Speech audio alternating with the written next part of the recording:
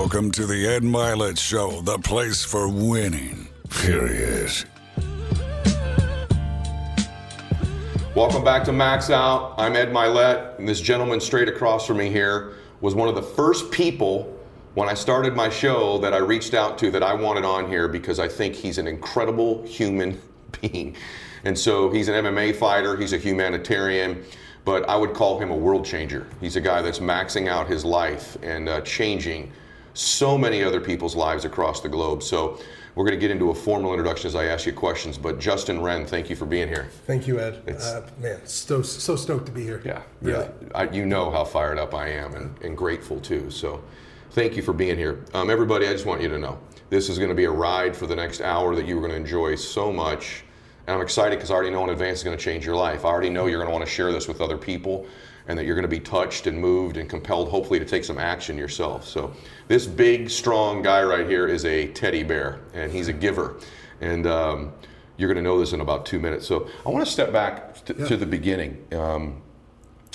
Justin's involved in a whole bunch of other things. Not only is he, and by the way, when I say MMA fighter, this guy was with the UFC, he was on The Ultimate Fighter, he's fighting for Bellator right now, 13-2 career record. I mean, this is a legitimate big-time athlete, and it's ironic when someone's that successful in a sport, and it's not even remotely close to the things I'm the most impressed with about you.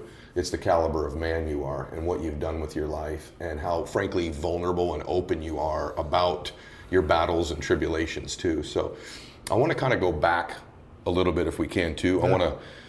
I want to talk about the young Justin just a little bit, okay? Because one of the causes that I'm passionate about that you're involved in fully now is bullying. Mm-hmm. And I want to talk about you as a child. So were you this confident and successful as a young guy at say 10, 12, 13 years old? Were you like this? No, absolutely not. I'm just so humbled to be here. So grateful to be with you, your audience. This is a highlight for me, for sure. Man. This is amazing.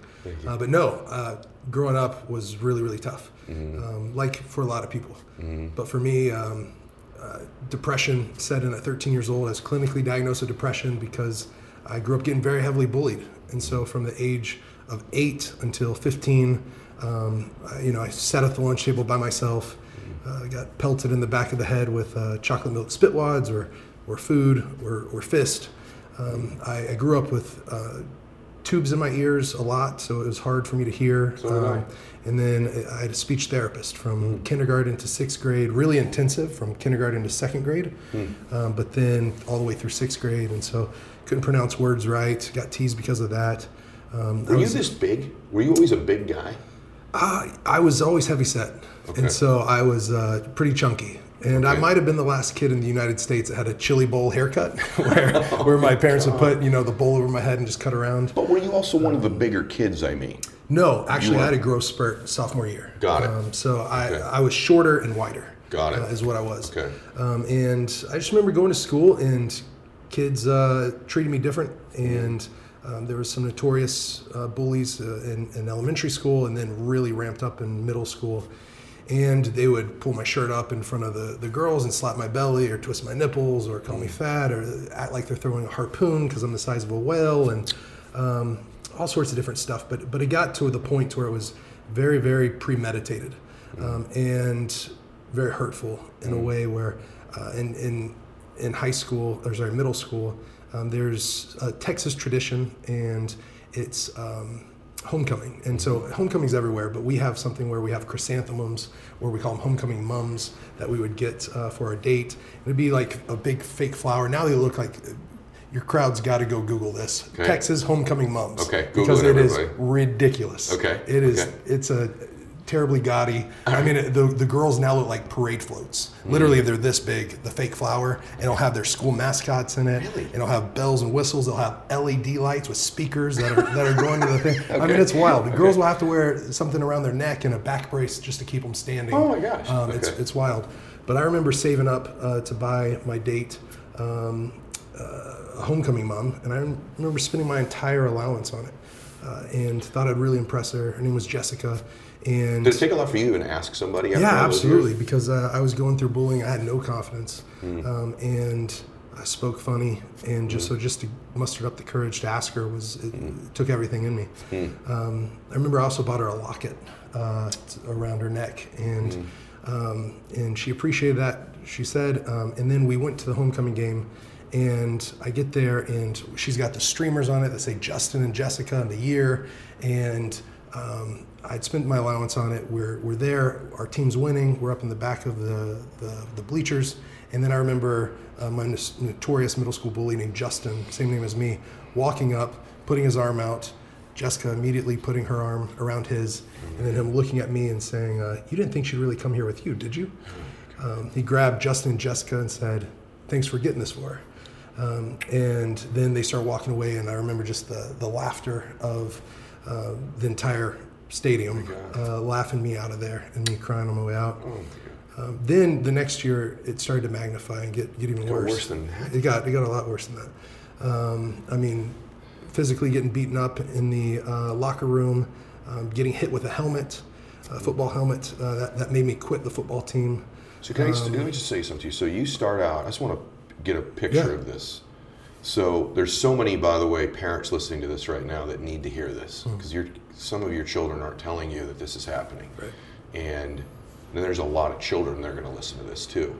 And I think one of the lessons we'll talk about in a minute is you need to tell somebody. Yeah, for sure. But you're this little boy, roughly from about 8 years old. By the way, I had tubes in my ears. I relate to that. Yeah. I know how awkward that is. We're both, by the way, born on April 27th. Oh, too. wow. Yeah, That's awesome. Yeah, me 17 years after you, but same thing. But starting at 8 years old, it's funny for me how visuals happen, just because I'm weird that way. I picture worse than the bullying, the kids hitting you. It's strange, I just want to tell you, it's me picturing this poor little boy sitting alone at lunch. Right. And everyone else is talking, having their conversations, and I was that boy a few times. I know the shame of sitting there alone, feeling so alone, so lonely. And the worst thing in the world is to feel that alone in a crowd of people. Right. And everyone else seems normal. Right. And so I just picture that happening to you. And so this happens basically every day for years to you for the most part, right? Sitting at the lunch table by myself was often, very often. I did find a group to get with, but they were more of like the gothic kids, and it started to scare me because I remember actually, I clicked with them, but then it started getting darker and darker to the point to where they would grab frogs and take black cats or those fireworks and put them down their mouth and blow them up, and just angry kids. And so I kind of withdrew from that because I started getting kind of scared. They were guys that would start cutting themselves and everything else, and it was a dark place. But then the next year in 8th grade, I got invited to Jennifer's birthday party, and Jennifer was my biggest crush, whether it was elementary, middle school, high school, it was Jennifer. And I remember just being so excited to go to her birthday party. Invitations were being passed out at school, and on it said costume contest, winner gets a prize. And so her dad worked at Dr. Pepper. The prize was going to be a Dr. Pepper gumball machine. And all the rumors at school were true. They had decorated their living room with Dr. Pepper vintage stuff. And there's a town in Texas called Dublin, Texas. And it's the only place you can get Dublin Dr. Pepper. And it's made with like real cane sugar. And people go from all over Texas to go get it. And they had one of those machines in their house. And you didn't have to pay, you just push the button, it pops out. And I remember talking with my mom and kids at school. They were talking about Superman, Batman, all these different, Spider-Man, what they were going to come to her party as. And I just remember she loved Transformers. Okay. Jennifer loved Transformers. Her favorite one was Optimus Prime. Yeah. And so I wasn't even big into Transformers, but I remember Dr. Pepper, Transformers, I'm going to make myself a Dr. Pepper. I'm going to transform into a Dr. Pepper Transformer. I like that. Yeah. Okay. And so my mom helped me. I got a 24-pack on my head, 12-packs on my arm. The cardboard, we used duct tape. I was a country kid, so duct tape just to make me a chest plate. And I had a shield and a sword. And I remember going to her house, and Mimi opened the door, her grandmother. And Mimi said, oh my gosh, Jennifer's going to love this. Okay. She's going to love this. And so I went into the living room, got to push the button, it popped right out. I got to Dublin Dr. Pepper, go to the backyard. I'm stoked. And when the back door opened, I remember being met by my peers. And I look out and I get blasted with a couple flashes of light. And as my eyes adjusted, I hear the sound of laughter. And I look out and there's not one person that's dressed up, not one. And that wasn't necessarily the worst thing. It was that Jennifer said, I can't believe you thought you were good enough to come to my party. Right next to her, Tyler said, you're worthless. And then Justin, the one that organized the whole thing, that was kind of my notorious bully through elementary, middle school, said, you should just kill yourself. And when she said, you're not good enough, I didn't feel good enough. When Tyler said, you're worthless, I felt worthless, absolutely worthless. And then whenever Justin said, you should kill yourself, I remember suicidal ideation sunk in right away. Depression, suicidal ideation, I wanted to kill myself. I ran away from the party. That's the first time I ran away. I went to Dairy Queen, hid behind the Dairy Queen, and just remember ripping off the cardboard, throwing it in the dumpster, and just sitting there in a ball, just crying, until one of the Dairy Queen employees came outside, heard me crying, they're throwing away stuff in the dumpster, said, oh, honey, what are you doing? Come inside. My mom, this was before cell phones, so my mom was just gonna come pick me up at like 9 o'clock. Well, she goes there, I'm not there, I ran away. So she has to go home, hear a voicemail from me just bawling, telling her I'm at Dairy Queen. She gets there after Dairy Queen's already closed. And she was livid. That's whenever they decided they were taking me out of that school. So it was a blessing in disguise, but I was crushed. Oh my God. My middle school crush absolutely crushed me. Oh my goodness. And that's that is where my heart for bullying comes in, because a lot of people don't know this. To give you a few of the statistics, 160,000 kids in the United States alone skip school every day because of bullying, relentless bullying. That's 3 million school days lost every month. Oh my gosh. Every month, 3 million school days are lost because of bullying. I'm from Oklahoma, or at least I live there now, and looking into the at-risk youth behavior survey, 28.9% deal with depression that affects them for 2 weeks or more. Of all students, 30%? Yeah, 28.9, so almost 29%. Yeah. And 15.1% struggle with seriously contemplating suicide. So suicidal ideation. 7.4% have actually attempted suicide. 7% of the students in Oklahoma, babies, of our babies, of our kids. 7 out of 100. It's way too many. And since the rise of social media and everything else, bullying has become an epidemic. Probably whenever it came back around, I was already working in the Congo. I was already doing some humanitarian work there. But I come back home and have my arm wrapped around my mom because she's crying. They own a photography studio. It's sports photography, but they were asked specifically to make a memorial for a funeral. I'm having my arm around her. I'm wiping tears while she's really, really crying. And the memorial plaque leaves, and I was just blown away, speechless, because I didn't know a kid this young could know how to tie a belt and hang themselves. But the child was only 9 years old. 9 years old, and was told at school, you should kill yourself. So that's what he did. I had was speaking with U.S. Representative Will Hurd in Texas, San Antonio. He had an anti-bullying summit, and Maureen Molak was there, and her son David took his life. Started a law called David's Law in Texas. We're trying to get that into Oklahoma now. But bullying is just an epidemic that is just. What did it do to you? Wild. I'm curious, when you were. By the way, thank you for sharing this, because I know it's not easy to do, and you're helping people right now, and it shakes me just to picture you, because I picture you and that child you're talking about, and in these statistics. As that's happening to you, what could have alleviated it? What could have made it better? Did you not talk to your parents about it? Should you, if you're a child listening to this, let's just say, okay, and you're having, and I also think yours was severe, right? And I think sometimes people are like, well, I'm not being bullied because all of those things didn't happen to me. No, if you're going somewhere and you're scared or uncomfortable to be there, or people are making you feel less than you should feel, you're being bullied. There's extent of everything in life, right? But yours was not uncommon, but also very severe. What should a kid do that's going through something like this?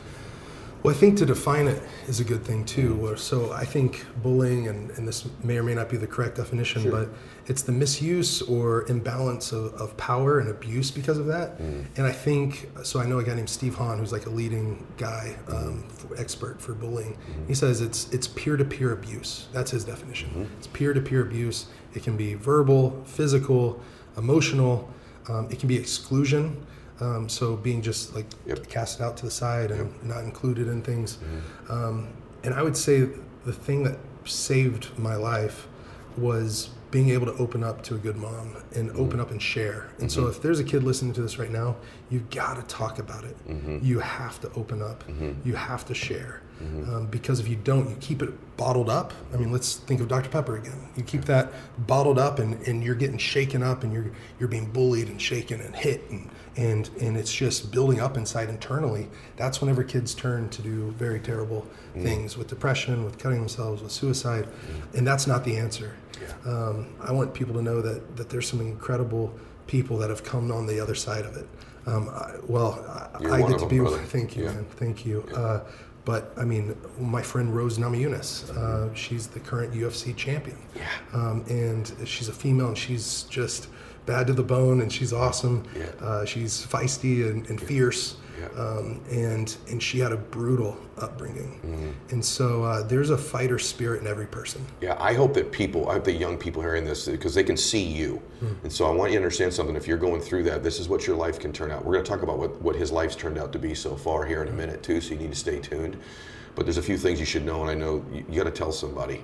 And if your mom's not listening, tell your dad. If your dad's not listening, tell a teacher. If your teacher's not listening, tell a coach. And if all of those people aren't listening, I promise you, there are people that love you, that believe in you. You may not see them right now. They're in your life. They care about you. They believe in you, and your life is still going to turn out magnificent. Yes, it is. And in many ways, better, because you've gone through this. You don't deserve to go through it, but it's going to give you coping skills, resiliency, toughness, all kinds of things that you aren't going to get if you don't go through it. But we want it to stop. And whatever you do, don't ever do harm to yourself. Ever do harm to yourself. Talk to somebody, right? Absolutely. Did you when you grew, is this what stopped it? I mean, what stopped it with you, or did it not stop? No, it did stop. I found mixed martial arts, and whenever I found the UFC VHS tapes, I remember picking those up and just thinking initially, well, these guys don't get bullied. And so then whenever I turned it over, I remember seeing boxing versus wrestling and jiu-jitsu versus judo and sumo versus karate. And that was back in the day whenever they weren't cross-training and they weren't mixed martial artists. So I just fell in love with the human chess match of it. And so I found wrestling, and I started researching it, looking at it, and saying, like, if I could transform into one of these guys, then I won't have to deal with that stuff. My parents, it makes me almost emotional, like, thinking about it. They made a huge sacrifice for me. They got me out of that school. I had to be transferred out of a second school because of bullying. And then they sent me to a school in Dallas, and I lived in Southwest Fort Worth. My school was in Northeast Dallas. It was 67 miles to drive every day to that school. But there were 2 Olympic gold medalists that were at that high school. They saw my passion. They saw it as an outlet for me.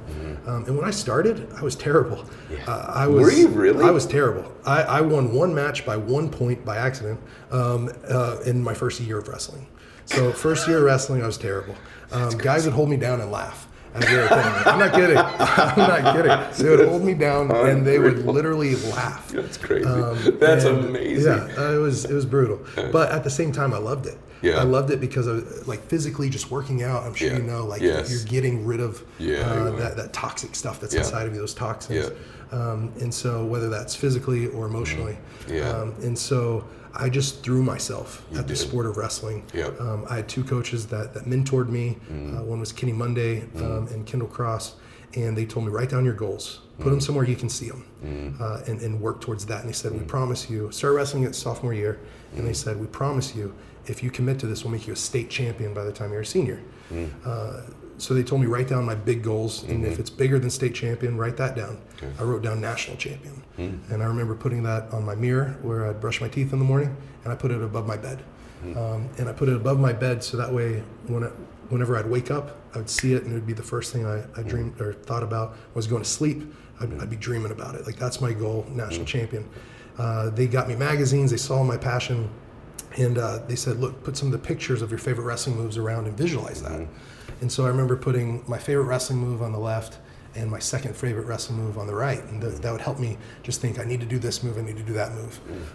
Well, they made me a 10-time state champion, 5-time All-American, and then my first national championship I won was with the move on the left, and my second national championship I won was with the move on the right. Come on, and man. So they just told me, visualize the life that you want. And Justin, you've been through tough stuff, and they knew the bullying side of things. Did. My mom cried with them, telling them about it. And this is what we think is going to give them hope. And a purpose and a passion and an outlet, a healthy outlet. Because they knew I was suicidal. They knew. Did you attempt? I know you did at some point in your life. Did you attempt young, or was that later in your life? That was later in life. That was when I went through drug addiction. We're going to get through to that. So I want to. That's unreal, by the way, that you go from the football game with Jessica to this Justin clown doing this to you again at the party, and he's involved again, to just a few years later, listen, kids and parents, a few 2 years later, you know, becoming a state and national competitor and champion is just bananas. And when you start out in the sport you pick, guys are laughing at you, holding you down. And I just think, kids, you need to know this. This too will pass. Usually what happens, I want to give you a compliment if you're being bullied. This has been my observation because it was true with me, it was true with you, and it's true with a few of the boys that I'm interacting with right now. There, and actually one young lady on social media. People mistake your kindness for weakness. And eventually your kindness in life is going to be one of your great gifts and strengths. You've turned your kindness into your mission, into your cause. And so they see your kindness is what it really is. They see your goodness, and they mistake it as a child, just so you know, for weakness. Don't lose your kindness through this, because it's one of your great gifts, and that's what they see in you, and they don't understand it. And so all kids that are bullied are the most kind, sweet, gentle kids. And by the way, we also a lot of times have the capacity to really put a hurting on somebody if we could, but we just don't think that way. And so please reach out. Please know that you should be following Justin on social media, myself and others that are here to support you, believe in you, feed you positive messages, and just know your life can be just like ours. You're going to get through this time, and there are people that love you and care about you. So absolutely, really, really appreciate you sharing that. So you trip me out, man. Like, because we are just now getting into part of the story, but I think your past for what you've turned into should give everybody listening, and even those of you that aren't being bullied, you're just going through a dark, depressed time. One of the things that would surprise most people, brother, that people ask me, what surprises you about people that do your show? And what's the commonality? Is it their strengths? Is their work ethic? And I'll say, well, I can tell you what one of them are, which is going to surprise you. Almost all of them have struggled with some form of depression or anxiety. Is that crazy? That is nuts. So all of these max out achievers, whether they're in sports, fitness, finances, personal development, most of them at some point have struggled with down thoughts, insecurity, or worse, depression. It's an interesting commonality between people that end up building magnificent lives. I don't think that those of you that are struggling with that at 45 or at 15 should think that that's some detriment for you. It's actually maybe a positive indicator in some bizarre way on the list of traits of successful people. So let's keep going into the story, because it's about to get crazy. Is there anything else on bullying you'd want kids to know in terms of their thoughts, their hopes, interacting with you or anybody else? When it comes to bullying, so I would say that, man, you've got to find something you're passionate about to focus on, whether you're artistic, whether you are an athlete, whatever it is, whether it's debate or chess. I mean, it can be anything. Art, whatever. Art, yeah. So I think that for me, it was martial arts. Martial arts instilled wrestling, and the martial arts instilled humility, discipline, respect, honor. I mean, it instilled so many great things in me. And there's like 3.9 million kids in the country that do martial arts, and probably half of them find it because they're being bullied. Wow. There's so many kids that are being bullied. And so I would say find a martial arts academy. What Fight for the Forgotten's doing is we're getting in 100 martial arts academies this year with bullying prevention and character development. So we're really stoked about that. We have a program called Heroes in Waiting. And what Heroes in Waiting is doing is we're showing the kids, it's bullying prevention, but more it's character development. So what is a hero? A hero is someone who sees a need and takes action immediately. So that can be an action that's big or small. It can be an action that's known or unknown. But man, we're all heroes in waiting. We're all ordinary people able to do extraordinary things. Yes. So even if you feel right now that you're just ordinary or you're nothing special, you are capable of so many special, extraordinary things. And so I'm pumped. Dude, this is going better than I ever thought, because I just totally believe that. And I also, the stat that you gave earlier about how many children are being bullied, if anything that does, that tells us how big the problem is, it also lets the kids know that are being bullied, you really aren't alone. There's literally millions of kids going through what you're going through. What I love about you, I just did a podcast on this. I say everybody in social media or personal says you want to have all these emotions like love, gratitude, passion, all these other things. And we do want to have all those things. But there's like a gateway emotion that if you possess it, you can get all these other things in multitudes. And that emotion is vulnerability. If you're willing to be vulnerable in your life, it's a gateway to magnifying love, magnifying gratitude, magnifying connection with people, magnifying contribution. You're kind of the ultimate example of vulnerability, because you come in this massively strong package. You could whoop about anyone's dude's ass in the world, right? Yet you're completely vulnerable and transparent about your entire life, all of the bad, all of the good, all of the challenges. And so that's why this next part of the journey is kind of interesting to me, because it didn't just turn into roses after that, right? There's still this battle that we all go through in our life. So go ahead, you're going to say something. Well, my childhood dream, whenever I was 13 years old, I wanted to be one of those UFC mixed martial arts fighters. At 18, I'd won the national championship in wrestling. At 19, I did it again in Greco-Roman wrestling. Crazy. And then I went straight to the Olympic Training Center. Out of high school to the Olympic Training Center. And then I'm wrestling in Moscow. And then I get into kickbox in Amsterdam. Then all of a sudden I'm invited on to the Ultimate Fighter TV show. I'm the main event at the Hard Rock Casino in Las Vegas. So my childhood dream became a reality. Okay. I'm the youngest guy at the highest level of the sport. When I was on the Ultimate Fighter, I was 21, 22. Next youngest guy was like 29, I think. Heavyweights are normally in their 30s or 40s. And so I was the youngest guy there at the highest level, all the lights on me, all the reporters around me saying, hey, you're the next big thing, or you've got this great big future, and you got a bright future. But the thing that sucked was that I was hiding an addiction. I had my arm snapped, I broke it, dislocated it, tore the ulnar collateral ligament, and just that sent me into a spiral. I was told, so my identity became who I was as a fighter. That was my identity. That was the only sense of purpose, of meaning, of value that I had. That was my only value I brought to this world. Yeah. You went from having a horribly trashed identity as a kid to the fighter identity. Absolutely. Yeah.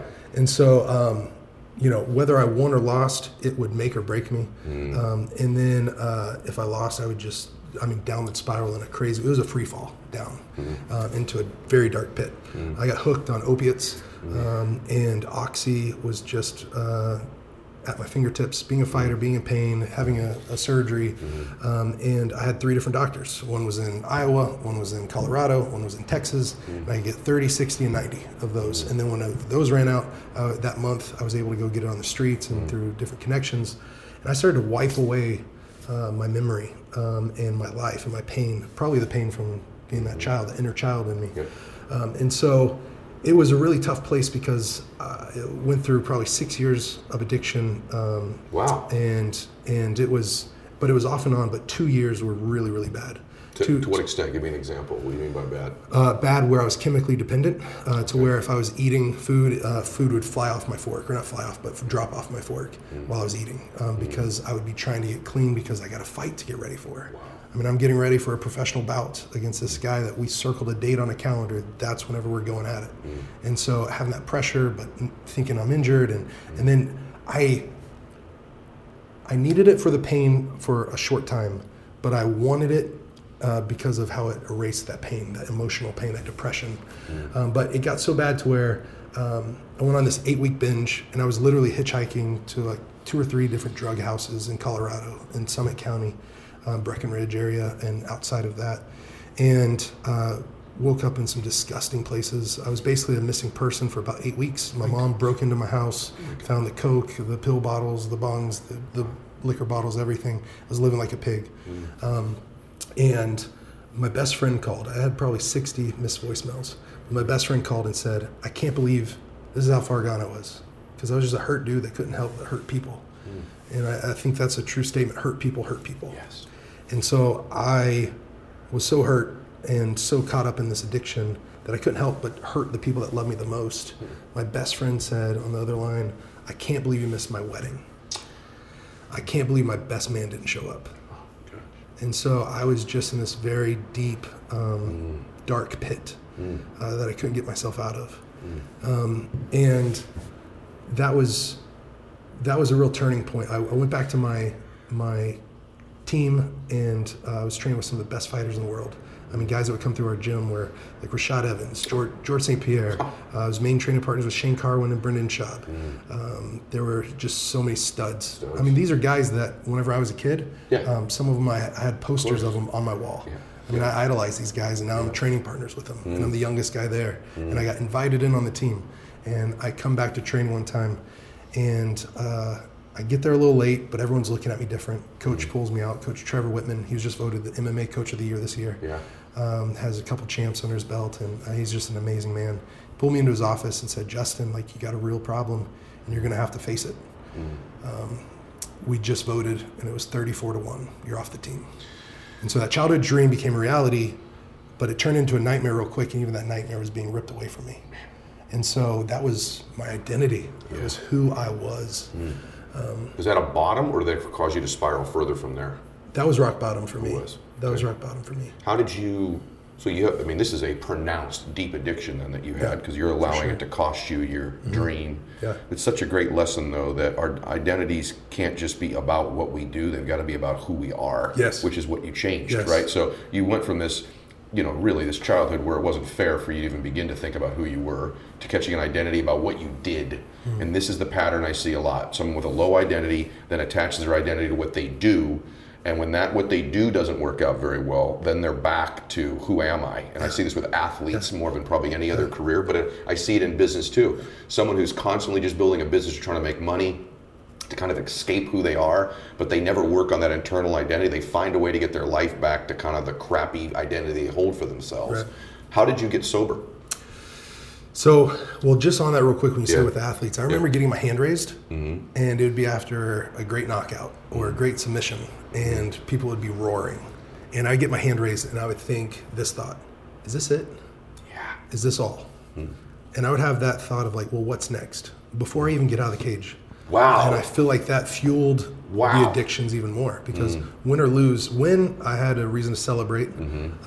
Lose, I wanted to numb myself and forget about the 6 months it took to train for this fight, and I threw my life at it, and what happened, Is this all there is? Is this all this is? Is this it? For me, man, there were some guys that came into my life and really rallied around me, and they fought for me. It was a bunch of good guys. They ended up taking me on a retreat, this week-long retreat. I didn't really want to go on it. It was a religious thing, and for me, I didn't like religion. And so they told me, look, come here and just experience God's love. And I was like, that's not for me, kind of thing, and whatever, you guys. I kept them out of arm's length. But I ended up going. They paid for my flight. They paid for the retreat. They wouldn't take no for an answer. They were blowing me up on my phone. I ended up going, and my life changed. I just say, this is me personally, it's my faith, but I encountered God, His love, His grace, His mercy, and I say God loved the hell out of me. He blessed the mess out of me, and it was my relationship with Him that changed my life. Amen. That's awesome. Yeah, bro, it changed the addiction. I was using the first 3 days, and this is what kind of changed me or softened my heart, kind of changed things, was that they didn't judge me away, they loved me in. And so instead of judging me away and judging me because of my addictions or my depression or things like that, they just loved me in. So it was God's love that changed my life. And I don't really share that too much as much as I should. Yeah, you should more. And I know exactly what you mean. There's this balance between us not wanting to push upon our beliefs on people, but at the same time, you and I both know, for us, we're saved by the grace of God, because we're not perfect men. To this day, you and I, today, somewhere along the day, you and I today have already screwed some stuff up today. Right? I'm a total work in progress. Right, so am I. And so I love knowing that God's got my back, because I'm not perfect. I'm better with Him in my life. And it's just our beliefs, which is wonderful. We're not pushing that upon anybody, but I think it's good for people to know what our foundations are. I think that's a good thing. They can have theirs. That's the foundation that changed my life.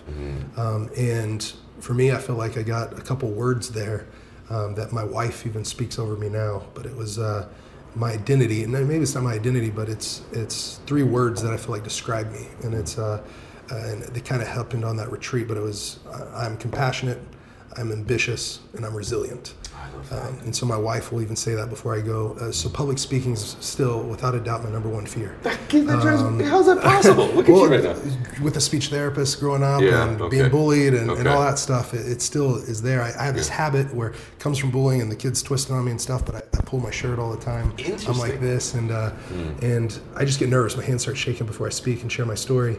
But she'll text me, or she'll call me, or she'll say a little prayer over me and just say, hey, you're compassionate, you're ambitious, and you're resilient. Wow, that's so great. Just reminding me that, hey, compassion is what fuels me and drives me. And if there's and I'm ambitious, big dreamer, and I want to do big things in the world. I want to help a lot of people. And then I'm resilient. Tough times are going to come, but I got to dig deep and overcome these things. That's beautiful. It blows my mind. I know your background, but like you just have reached so many people with both your deeds and your words, though. You know what I mean? Like, that's how I found you. I mean, like, I read the book, I watched your stuff, I'm like, I have to meet this person, right? Because I love that not only have you done great work, but you also give clues as to how you've done it. Like, that's wonderful that your faith's part of it, the 3 words are part of it, and that's caused you to kind of step into how I found you, right? And so, how did you end up, I don't even know this part of the story, right? Yeah. So, how in the world did you end up with the Pygmies?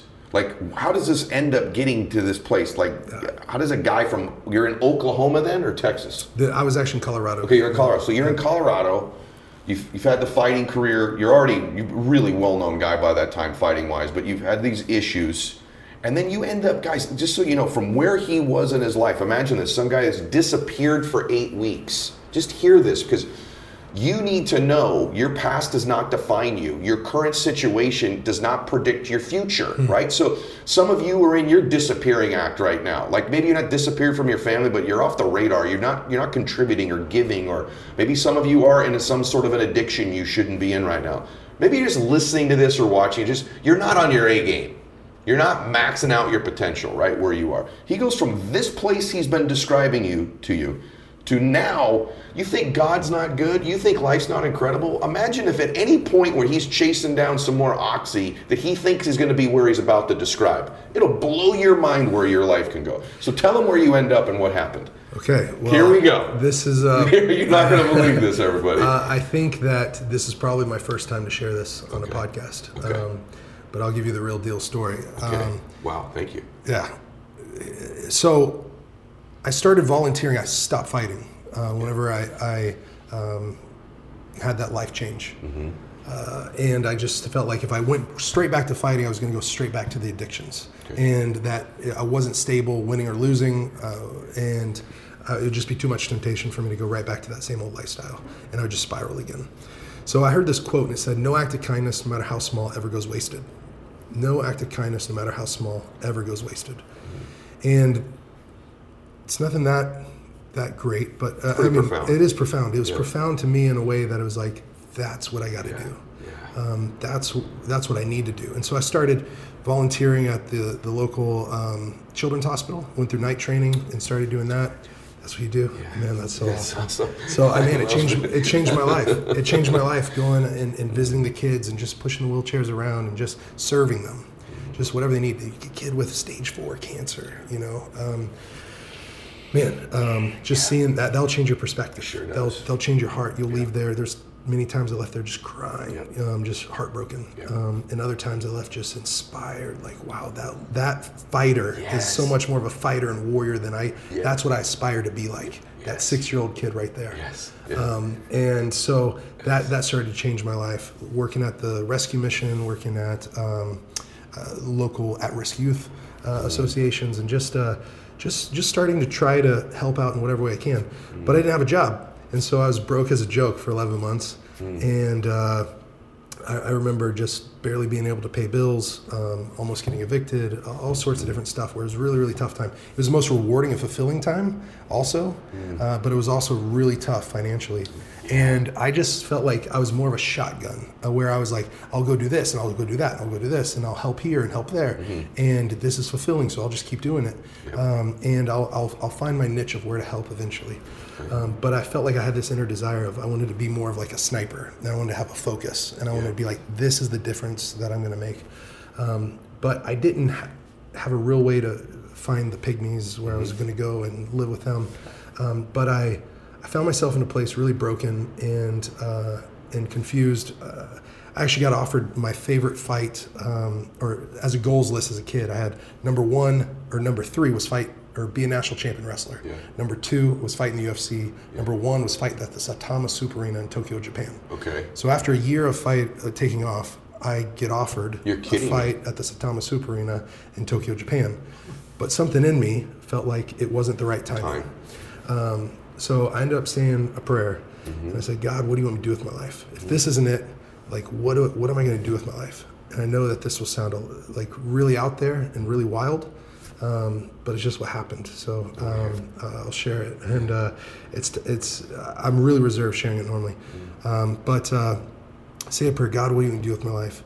And I swear to God that I had a vision where it was like a movie in my mind, and I saw myself in the rainforest, and I was walking down this footpath, and I heard drumming. And I'm walking and I hear singing, this very distinct singing that was almost like yodeling. And I'm clearing thickets out of the way, and then I open up into a clearing. First guy I meet, he's got ribs poking out, and he's coughing, and I know that he's sick. And I see these other people, and I know that they're poor, they're sick, they're hungry, they're thirsty, and that they're enslaved. I know that they're enslaved. And so I come out of that vision, and two things happened. So I did a lot of visualization at the Olympic Training Center before my fights, before wrestling tournaments, but this was unlike anything I'd ever experienced because it was so vivid, so real. It was like I was there almost. And I come out of that, and I cry, and I cry, and I cry. I cried a puddle, not a puddle, but whatever the size of tears is. And I just couldn't stop crying for these people that I don't know. That's so beautiful. I don't know who they are, where they are, anything about them. But I knew that they felt forgotten. So I wrote down forgotten on a piece of paper. Oh, come on. Yeah. So I wrote down forgotten. Come on. And right underneath that, poor, hungry, sick, thirsty, oppressed, and enslaved. And 3 days later, I meet this guy named Caleb. And I tell Caleb this vision because I found out he's a kind of wild guy. He's gone all over the world doing humanitarian work and missions work. And Caleb was best friend, or not best friends, but he knew Bear Grylls really well. He's gone through his training. I think Bear Grylls wrote the foreword of his book. And I'm like, well, this guy's kind of wild and out there. He's a world traveler. I'm going to tell him this vision. But I'll be honest. For 3 days before that, I felt crazy. Yeah. I had experimented with LSD and psychedelics and psilocybin and all sorts of stuff. But this was unlike any of those visions. Like this was so real and so different. But I struggled with it. Who would I ever tell this to? And they're going to think I'm nuts. Yeah. And I felt a little nuts. Like, what was that? Was that a mental break, a lapse? What happened to me? But I tell Caleb, and he kind of cracks a grin, and then he leans in, and then he stopped me as I got through it. I didn't get to the forgotten part. I told him all the other stuff. And he goes, Justin, those are the Pygmies. And I said, who? And he goes, they're in the Congo. And I'm like, where? And then I start telling him the rest of my vision, and I tell him forgotten. He goes, Justin, if there's anyone that's forgotten, it's the Maputi Pygmies in Democratic Republic of Congo. He had been there a year before. He was supposed to go in 3.5 weeks, but he was taking a team of 3 other guys, and all they were going to do was a vision trip, a scouting trip, a trip to just assess needs and see if they could meet any needs, see if they could help them in any way. And the rebels had taken over the airport that was there. Okay. And so they couldn't fly in there. The U.S. State Department said, no one go there. It's a no-fly zone. Don't go to Congo for any reason. His wife had talked to him and said, Caleb, I don't think you should go on this trip. The rest of the guys are husbands, fathers. They all backed out on you. You can't go alone. The very next day, I tell him the story. And he goes, if this isn't a sign, I don't know what is. And he goes, let's go. He goes, if you go, I'll go. So we jump on a plane together. we jump on a plane together with a buddy named Colin as well. And we go into the Congo. We land on a runway that's grass. And we're actually circling it, and they were clearing it with machetes before we land. And monkeys are jumping off the runway and other stuff. And so it's wild. It's crazy. I'd never planned on going to the Congo. I didn't really even know where it was. I didn't know about the plight of the Pygmies. And as we get there, we get out of the plane. we drive for like 3 hours. Then we start hiking for maybe an hour or less, maybe less than an hour. But as we're hiking, both these guys know the story. I have the piece of paper with me that says Forgotten on it. We're walking and hiking into this village. It's an unknown place to us. And all of a sudden we hear drumming. Keep walking. Then we hear singing. Then as we come into the clearing, the first man that we meet has his ribs poking out. He's got tuberculosis. Our heart breaks for him. We meet the people, and my heart just shattered for him. So Caleb and Colin, they like grab me and they go, "Bro, this is your vision. This is your vision." I remember just squatting down into like a full squat, having my hands on my face, elbows on my knees, and just being like, "Why did this happen? Like, what am I doing here?" And the chief pulls us aside maybe like 3 days later, and I'm still trying to digest this. Why am I here? What are we doing? And he says, everyone else calls us the forest people. And this was like kind of the confirmation that this vision actually happened. He said, everyone else calls us the forest people. We call ourselves the forgotten. And when he said forgotten, I just started to cry. Oh my gosh. I just started to cry. And oh my gosh. So I was there for a month, and I ended up going back again. And the second time I'm there, my plan was just live with them, listen to them, learn from them, and then figure out the best way to love them. So listen, learn, and love them, or live with them, listen to them, love them. And so... come on, man. That's unbelievable. I mean, it's amazing. Like, you should tell that whole story like all the time. Yeah, it's long though. No, and it's a little wild. Well, even where we're going is going to be wild in a minute. But like, I didn't know that. Like, that's hard for me to process all of that. That's an unbelievable confirmation of a vision. Yeah. And for me, man, to let you know, like, I don't share that often, but you just seem like we've connected. Thank you, brother. You seem like a safe place. Thank you. And it feels like just a conversation between us. There might be some people who think this is wild and crazy. And that's okay. That. That's okay. It was crazy. That's what it is it's such a great confirmation of no matter what your beliefs are, that there's something bigger than us. Yes. And that when you dedicate your life to something bigger than you, like he and I have strong core beliefs about something very specific, bigger than us. But for you, whatever it is, when you dedicate your life to something bigger than you, oh my gosh, does your life become magic? And when you can get outside of yourself and start to serve other people. I love that you just started out kind of shotgunning, just serving people, and then this prayerful state, and to have it become so real. But with all due respect, on top of that, you took the actions, man. Like, you went, you did the work, you made pay. I was there for a month and I left. You were there for a month in the Congo. But I just want to be clear, are you telling me that prior to this trip, you really weren't familiar with the Congo and who the Pygmies were or any of this? Honestly, Caleb was the one that told me that. Come on. I had no idea who they were. And well, so there's people listening to this that have had prayers in their life or dreams. And the only thing I'll tell you, whether it's a prayer or a dream, just so you know this, you belong in your dream. I talk about this all the time. Your dreams, your prayers are not hallucinations. They're not jokes. They're not some gotcha, wouldn't that be neat? They're a glimpse of what your destiny could be. Could be. It's a picture of what your life could be. Frankly, should be. Doesn't mean it will be. Yeah. Because there's some things you would need to do to have some faith, some conviction, some action to go. Like you went on the daggum flight there when everyone else backs out. That was an action you took. But these dreams that you have, these visions, these prayers, I'm telling you, listen to me. They're a glimpse, they're a picture, they're a snapshot. For me, they're God's way of sort of just whispering real quick, psst, hey, psst, take a look. I can't show you all of it, right? That's what it is in our lives. If you don't believe that, it's at least a vision. If you don't believe that, it's your dream, okay? I promise you, you belong in those pictures and feelings you get. So then you come back. What happens after you come back this next time? You decide to do that, to serve, to love them, to listen? Yeah.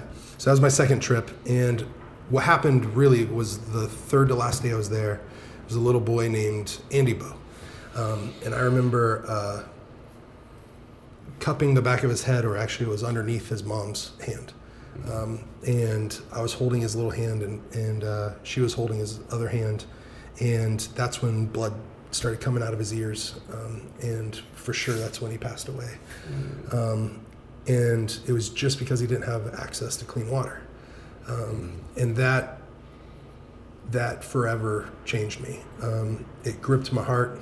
It ripped my heart apart. And it punched me right in the mouth with man, my problems, my first world problems aren't really all that bad. You know, and I think so many times here we'll put our problems under a magnifying glass, and that's all we see is our problem.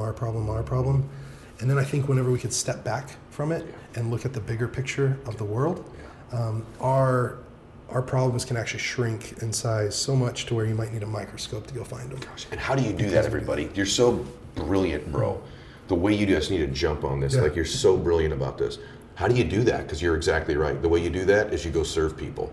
You do something, because like you said earlier, when you're at the children's hospital, you can't possibly be with a 7-year-old boy who's got stage 4 cancer and not have some perspective about how small your problems are. You can't possibly comfort a mother who's got a daughter who's 3 years old with cystic fibrosis who can't breathe and worry about whether you got enough likes on your Instagram or whether you have enough money in the bank, right? Or you didn't get a promotion. There's this perspective. And so you did these things, but bro, like, it's incredible. So this boy dies literally in your arms and you're like, I'm gonna do something about this, right? Well, it changed me in a way that I couldn't sleep. I would be thinking about him. I'd be thinking about his dad that passed away because of dirty water, his other brother that died because of dirty water, his mother that was sitting there, and in their culture sometimes they're topless, and I could see every bone in her sternum and her ribs, and she was starving, she was sick with the water crisis, and they literally had been enslaved, and people there were literally killing them for no reason. Witch doctors telling them, if you can have sex with the Pygmies, you'll cure yourself of HIV. So people come to the witch doctor with HIV saying like, hey, I have HIV, how do I heal myself? Go rape a Pygmy. Congo's the rape capital of the world. In fact, 1 woman every 1 minute is raped in the Congo, which is absolutely astronomical in comparison to any other country. It's a weapon of war there, and the Pygmies are the least of the least, and they get treated less than human. The belief is that because their average height's only 4'7", that they're half man, half animal, that they're part monkey, and all sorts of wild and crazy stuff, and they're treated like animals. So I came back and started saying, and started brainstorming with some people and saying, how could I go back and make a real difference, like something practical, and started working with the locals there on it, and developing a team, saying like, what can we do community development wise? And this kind of went back to being, compassionate, ambitious, resilient. Like, how can we put compassion and love in action? How can we be ambitious and dream huge? And how can we live to love and fight for people? Like, if I could do 2 things in my life, that's what it is: live to love and fight for people. And it's like, how can we come up with a real game plan that would work? And so on that other trip, we sat down, we casted a vision saying we want to do land, water, and food initiatives. But how can we do that in a way, and what was that going to take? And it was like, it was going to be at least a year-long trip, that we got to go live there for a year and really implement, work with the locals. We wanted to equip them with the tools that they needed to do the community development. We wanted to educate them with the knowledge to be able to put it into action. And we wanted to empower them to be able to do it for themselves. And so we helped build a team of locals, so that way they can do it for themselves. What I kind of have said is that opportunity is greater than charity. Charity can be great, but opportunity is just always better. It just always is. Wow. And so how do you empower people with opportunity? How do you open their eyes to an opportunity that's sitting right in front of them? And so, and how do you use what you have to get what you need and what you want? And so it was awesome. We got to partner with some great organizations. I got to go back with well drilling tools and train a team of guys, and I got to live there for a year and help them drill 13 water wells. Awesome. And what they taught me was, and that team has now gone on to drill 77 or more. Awesome. And so what they say there is a Swahili proverb, and it's so powerful. It's so powerful, and this might be for the kid that's being bullied that feels all alone, or it might be for, it can be for so many people. It translates in so many ways, but it says, if you want to go fast, go alone. If you want to go far, go together. And so that's a Swahili proverb that just started to change me and say, like, I'm a fighter, right? And so I'm used to doing things on my own and being independent. I'm used to sitting at the lunch table by myself. But it's like, if we really want to make a difference, we got to come together, and that's going to take us farther. So if you want to go fast, go alone. If you want to go far, go together. Oh my goodness. And so the team and I were able to lobby and petition and go on behalf of the Pygmies and say they need land. They have no land ownership of their own. And so we're able to lobby and get back, purchase back in their name, their tribe's name, strongest thing in Congo courts.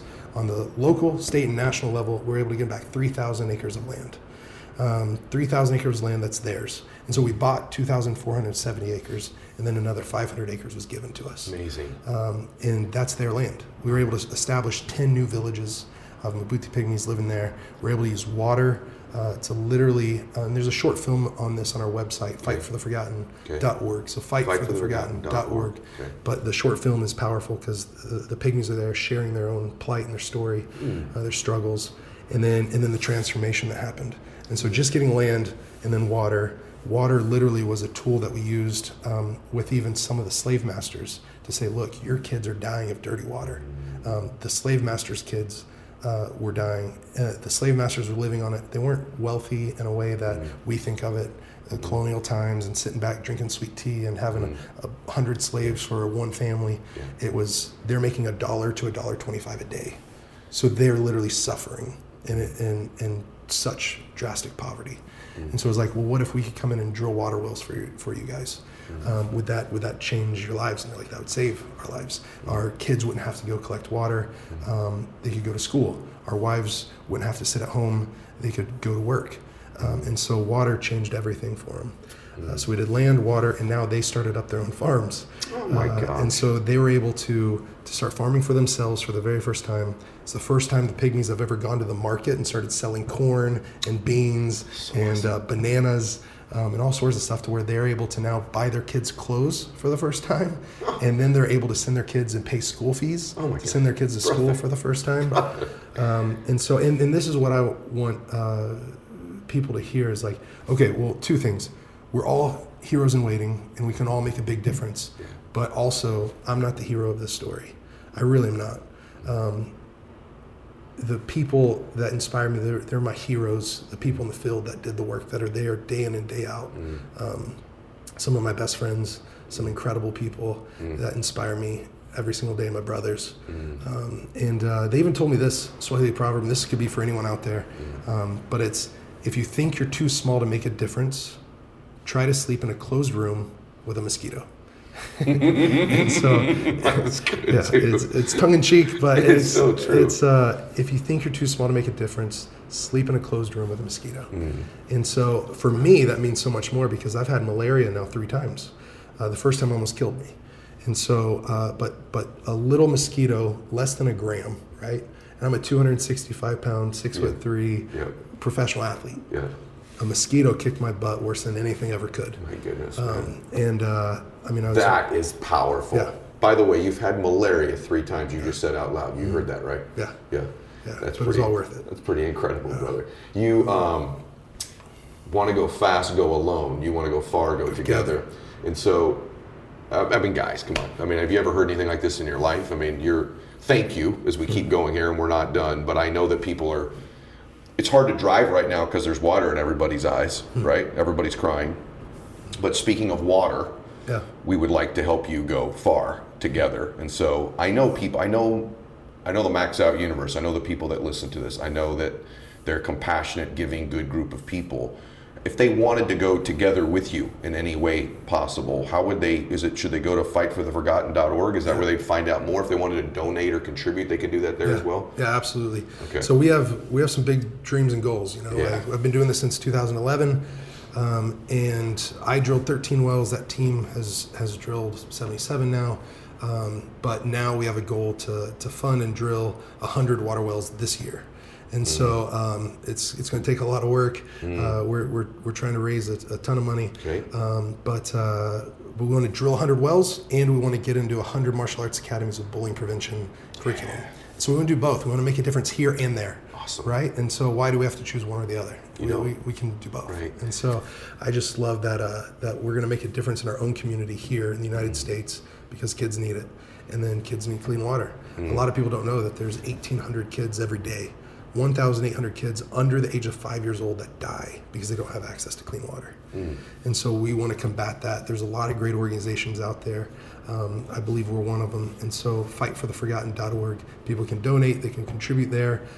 If you can't donate physically, you can also rally a team. You can start a crowdfunding page on our website. You just say create a team or start as an individual. And we've seen little guys do some incredible things where they're able to raise $5,000 for their 5th birthday or something like that. Because they wanted to sacrifice getting the gift of birthday gifts to give the gift of clean water and different things like that. Well, you downplay it, but you've done incredible things. And so you're not going to say it, but I will.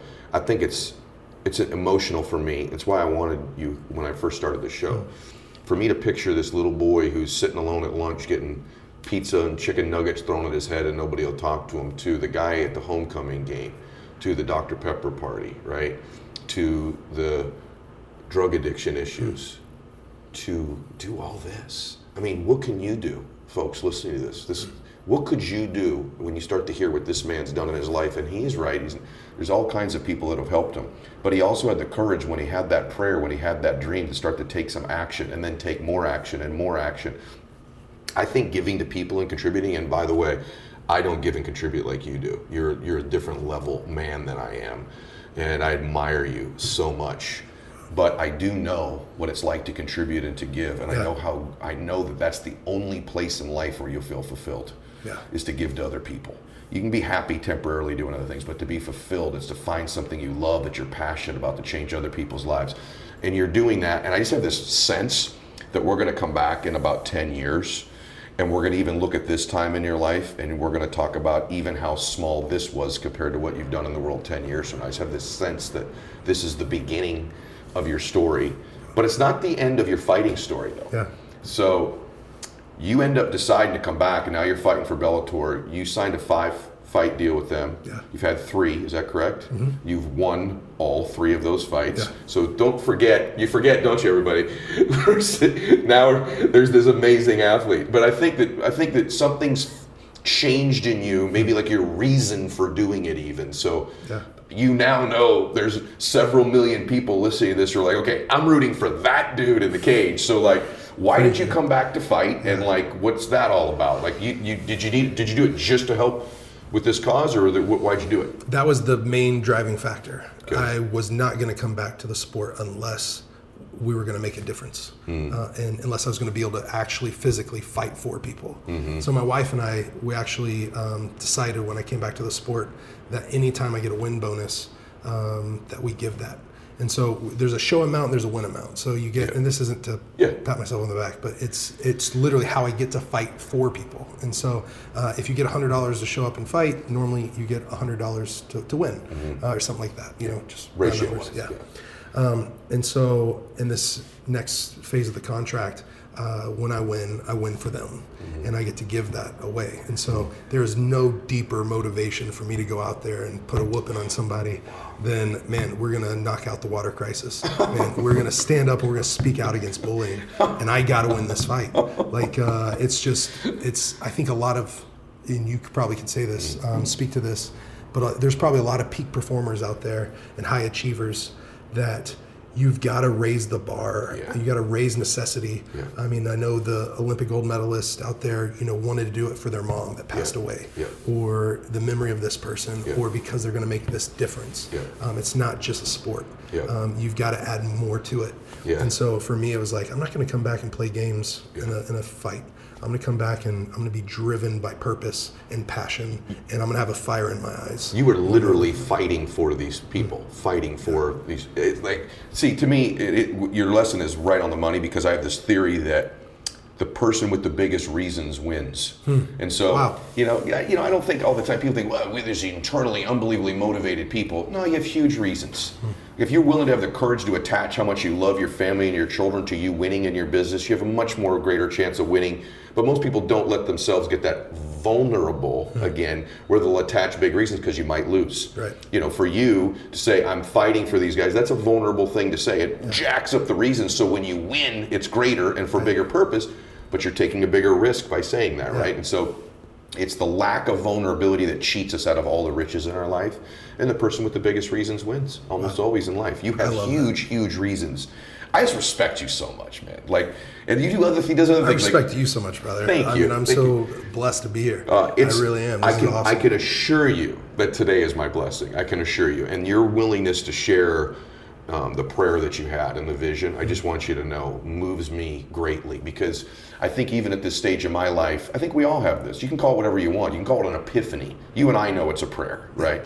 A blessing, a vision. You can call it whatever you want, okay? Yeah. I'm driving you to an epiphany. But often, we all catch ourselves every once in a while with a glimpse of what our life could be. It might not even be a picture of what it is. It could just be a feeling about ourselves we wish we felt more of. More confidence, more peace, more faith, more gratitude, more love. Or it's an actual physical picture. Very few people acknowledge this is a vision that I could be, or that I could have, or that I could possess, and then have the guts to take the action, right? That's what I admire about you. But you do this in other areas too, so I just want to talk, because I think it's a metaphor. Oh, he climbed Mount Kilimanjaro, by the way. So just so you all know, like on top of everything else, like to me, that's a huge metaphor, because you're not a little dude. Yeah. You know what I mean? Like, I have this theory, and maybe I'm wrong, but I think the bigger you are, the harder it is to climb a big-ass mountain like that. I'm just curious, on top of everything you've done, it's not the most important thing you've done, but it does symbolize many things in someone's life that you've climbed this. So talk about that experience there, who you did it with, and what it was like for you. Yeah, so I did that with Water Boys, which is a great charitable organization that Chris Long is the founder of. Chris Long won the Super Bowl with the Patriots 2 years ago, the Eagles last year. He's an amazing man who donated his entire salary last year to education here in the United States and to the water crisis. And he rallied around some great influencers, NFL players and military veterans. And man, to be honest, like it was really tough. It was really hard, but we were all driven by purpose. With every single step, we were raising money for clean water. And with every single step, someone in a village that needed clean water was going to get it. And the day before we left, we went to a school in Arusha, and there was 2,200 kids that had no running water. I mean, we helped them fill their water canisters for the day. I remember filling up a kid's water jug for the day, and it was a paint can. Someone else, and it was motor oil. And that they were using these leftover, thrown away jugs for their own drinking water. But we were doing it with literally filthy, disgusting, diseased brown water, dark brown, and mud was floating in it, and there was insects in it, and there was like these little worms that were inside their water. And I know, because I've had some of the sicknesses they've had, but there's amoebas both in your stomach and in your brain. Literally, there's a river blindness that can literally have these bugs that go and attack your retina, and you can go blind from the river water. There is all sorts of parasites and worms and things that these kids have, and they have these big bloated stomach from the dirty water. And so going and seeing those kids and knowing that, hey, because of this climb, these kids right here that we get to know, that we get to meet, they are going to have clean water, and they're going to have clean, healthy bellies and bodies. And we're going to help build better lives for them. Man, that was a driving force propelling us up the mountain. I mean, propelling us up the mountain. Nothing was going to stop us from getting up there. Again, if you want to supercharge your life, you just do this stuff so well. But if you want to supercharge your life, you just load yourself up with the biggest reasons. It makes you superhuman. Either your faith backing you, or compelling reasons, and if you combine the two, oh my gosh, can you accomplish anything? What's it like when you get to the top? I'm just curious. Gorgeous. Gorgeous. Yeah. I mean, it was my favorite though was on Summit Day. So Summit Day, you start at midnight. We didn't finish until 8 p.m. So it was a 20-hour day, right? Yeah, 20 hours. Yeah. It was brutal. And we had this stomach bug that we were passing around to each other. So we were vomiting and diarrhea. I mean, it was brutal. Yeah. All of us got something. 4 of us of the 14, I think 4, maybe 3, didn't make it to the top because we were just so sick and passing around this stuff. But I remember waking up and getting out, and we got to get up at like 11:30. The stomach bug hit me at 11:45. Before midnight, before we start climbing. But I remember looking out, and there was this part of the mountain that it was almost in a 360 degree like angle or view that all you saw was stars. above your head, and you're like you. I can't really explain it, do it justice, but it was just so magnificent. Just thousands and thousands of stars. There's no light pollution out there, and so every angle except for your feet, right? Except for where the mountain was under your feet, in one part where the peak was. I mean, you could just see stars all around you. Gosh. And so it was magical. It was magnificent. And then when we got to the top, some of the guys dug so deep. Elliot Ruiz, he's a guy that has shrapnel all in him. There's been 3 Broadway plays made about his life. One of them was nominated for the Pulitzer Prize. The other one won the Pulitzer Prize. Gosh. And him and I ended up getting to the front and then coming back to be with him because we were both sick. But he dug so deep. They wanted him to turn around. They wanted him to quit. And by the time he got to the summit, he had tears streaming down his face that were freezing to his face. And he made it to the top. He gutted it out. And he was just driven by purpose. Driven. He had more reasons to win. It was an incredible moment. And some of the best one of the best groups I've ever been around in my life. So many inspirational people. Chris Long, Steven Jackson, running back in the NFL, Connor Barwin. So it was some big men too, by the way, doing big that dudes. too. Yeah. I just think, first, I think you are compassionate. I think you're incredibly ambitious. Your resiliency's off the charts. I just think you're just amazing, man. I think your life is amazing. I think you chase contribution, you chase moments. You're not a perfect person, which I think makes you real, and that's true inspiration. If you were just this deity, this perfect guy who does everything in his life pristine, I don't think people think they could do it. I think the fact that you are real about who you are gives people hope. What would you say to somebody who's listening to this, I think I might have the best person on earth, one of the best people on earth to ask this question. What would you say to somebody who's watching this who says, man, I want to change my life? If I could get 2 minutes with Justin Wren, and I could ask him, I want to change my life. I want to make a difference in the world. I want to become happier. What counsel would you just give somebody who has that burning desire in their heart but doesn't know how? Wow. First, I would say, man, I am so far from perfect. I still have so many struggles. I have battles. I have demons I have to keep at bay. I am a man that has to fight for his marriage at times. Marriage isn't easy, but I love my wife with all my heart. And so there's a lot of tough stuff I still go through. But I would say, so I think I had it backwards. I wanted to love my life, and that's okay. It's a good thing. But I think, so I sign my book and I say, live to love, love to live. And so I think that one has to come before the other. I think if we live to love, we will love to live. But I don't think it happens without living to love first. So living to love others, living to serve others. And whenever we do that, whenever we get outside of ourselves, it's hard to keep looking inward at our problems and our struggles because we're driven and motivated to help others and love them. So I don't know that that's the answer. I think that's a beautiful answer, brother. If you live to love, you'll love to live. I think that it's what you do. And so that's why I think it's the best answer. It's like my observations of you, that's what you do. I love people that are complicated. And I consider you beautifully complicated. Okay. You have these tremendous contradictions about you that I think are fascinating. And what I mean by that is the Lord gave you this incredible strength and size and some athletic ability, yet you're this super gentle, kind, giving man. You can be somebody who's been sort of self-destructive to themselves, but build up other people so well. And through building up these other people, you've sort of turned yourself around into this, I think, magnificent man that I admire, that inspires me. And I also want to tell you, I want our friendship to grow and to continue. I want to be able to help you and contribute, and you're going to help me. I can just tell you're someone I want in my life, and I want you also, and I don't mean this motivationally, and I don't mean this as like a lead-in. I want you in the lives of the people in my audience. I trust my audience with you. I really want them following you on this journey. I want them holding you accountable. I want them rooting for you and praying for you, because you're out in front now. And I think you have an obligation now to even live greater.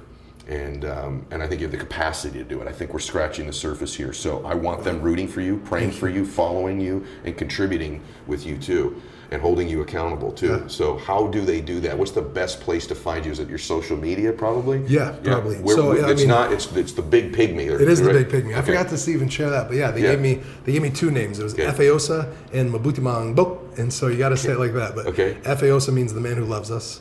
And that one means so much. It's a treasure to me.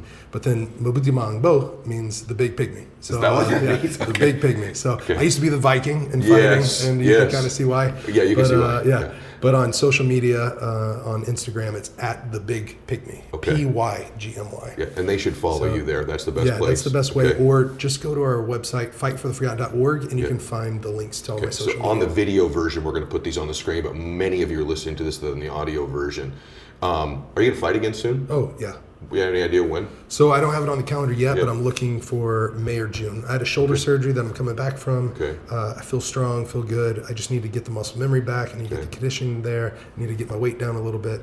And then I'm ready to go. So I was in the running to be in the 8-man tournament for the Heavyweight World Championship in Bellator. I missed that because of the injury, and then I was going to be an alternate. And now it's like, you know what? Let's keep fighting. I'm technically on a 6-fight win streak. And just gonna want to keep that rolling and fight for a world title. That's I'm rooting for you, and you're fighting for all these people too. And so we all want to fight with you, man. I'm just moved today. You know, I had huge expectations for you because I knew who you were, but meeting you exceeds them, and that was difficult because I held you in such a high regard even before we began. So thank you so much for today, Justin. I love you, man. I love you, brother. I really do. Awesome. Thanks for being so open today too. And for all the audience here, please follow him. You already follow me. If you're listening to this, subscribe to the audio version of the podcast, subscribe to the video version, share this with people. This one you got to share, everybody. You know that. And also I remind you every day on social media, on Instagram, when I make a post in my main feed, as you know, we do the max out 2-minute drill. And in that 2-minute drill, everybody who posts with a hashtag max out in the first 2 minutes, daily I pick a winner. Books, gear, coaching call with me. Would you do one, like a 10-minute one that could meet you? Yeah, absolutely. 10-minute call with Justin. Just closed him. Without a doubt. You can meet Justin. So all you got to do is make a comment on my post every day within the first 2 minutes. If you miss the first 2 minutes, just make a post every day. We pick somebody at the end of the week who posts all the time. So make comments on my Instagram feed. And please spread the word about Max Out. Today was selfish, was for me. And so I hope everybody else enjoyed the program, but this was for me today, and I hope all of you listening in got the same inspiration and conviction in your heart that I have to go be a better version of me, to be a better man, because this man in front of me is leading the way. So thank you again, man, so much. God bless you, everybody. Max out.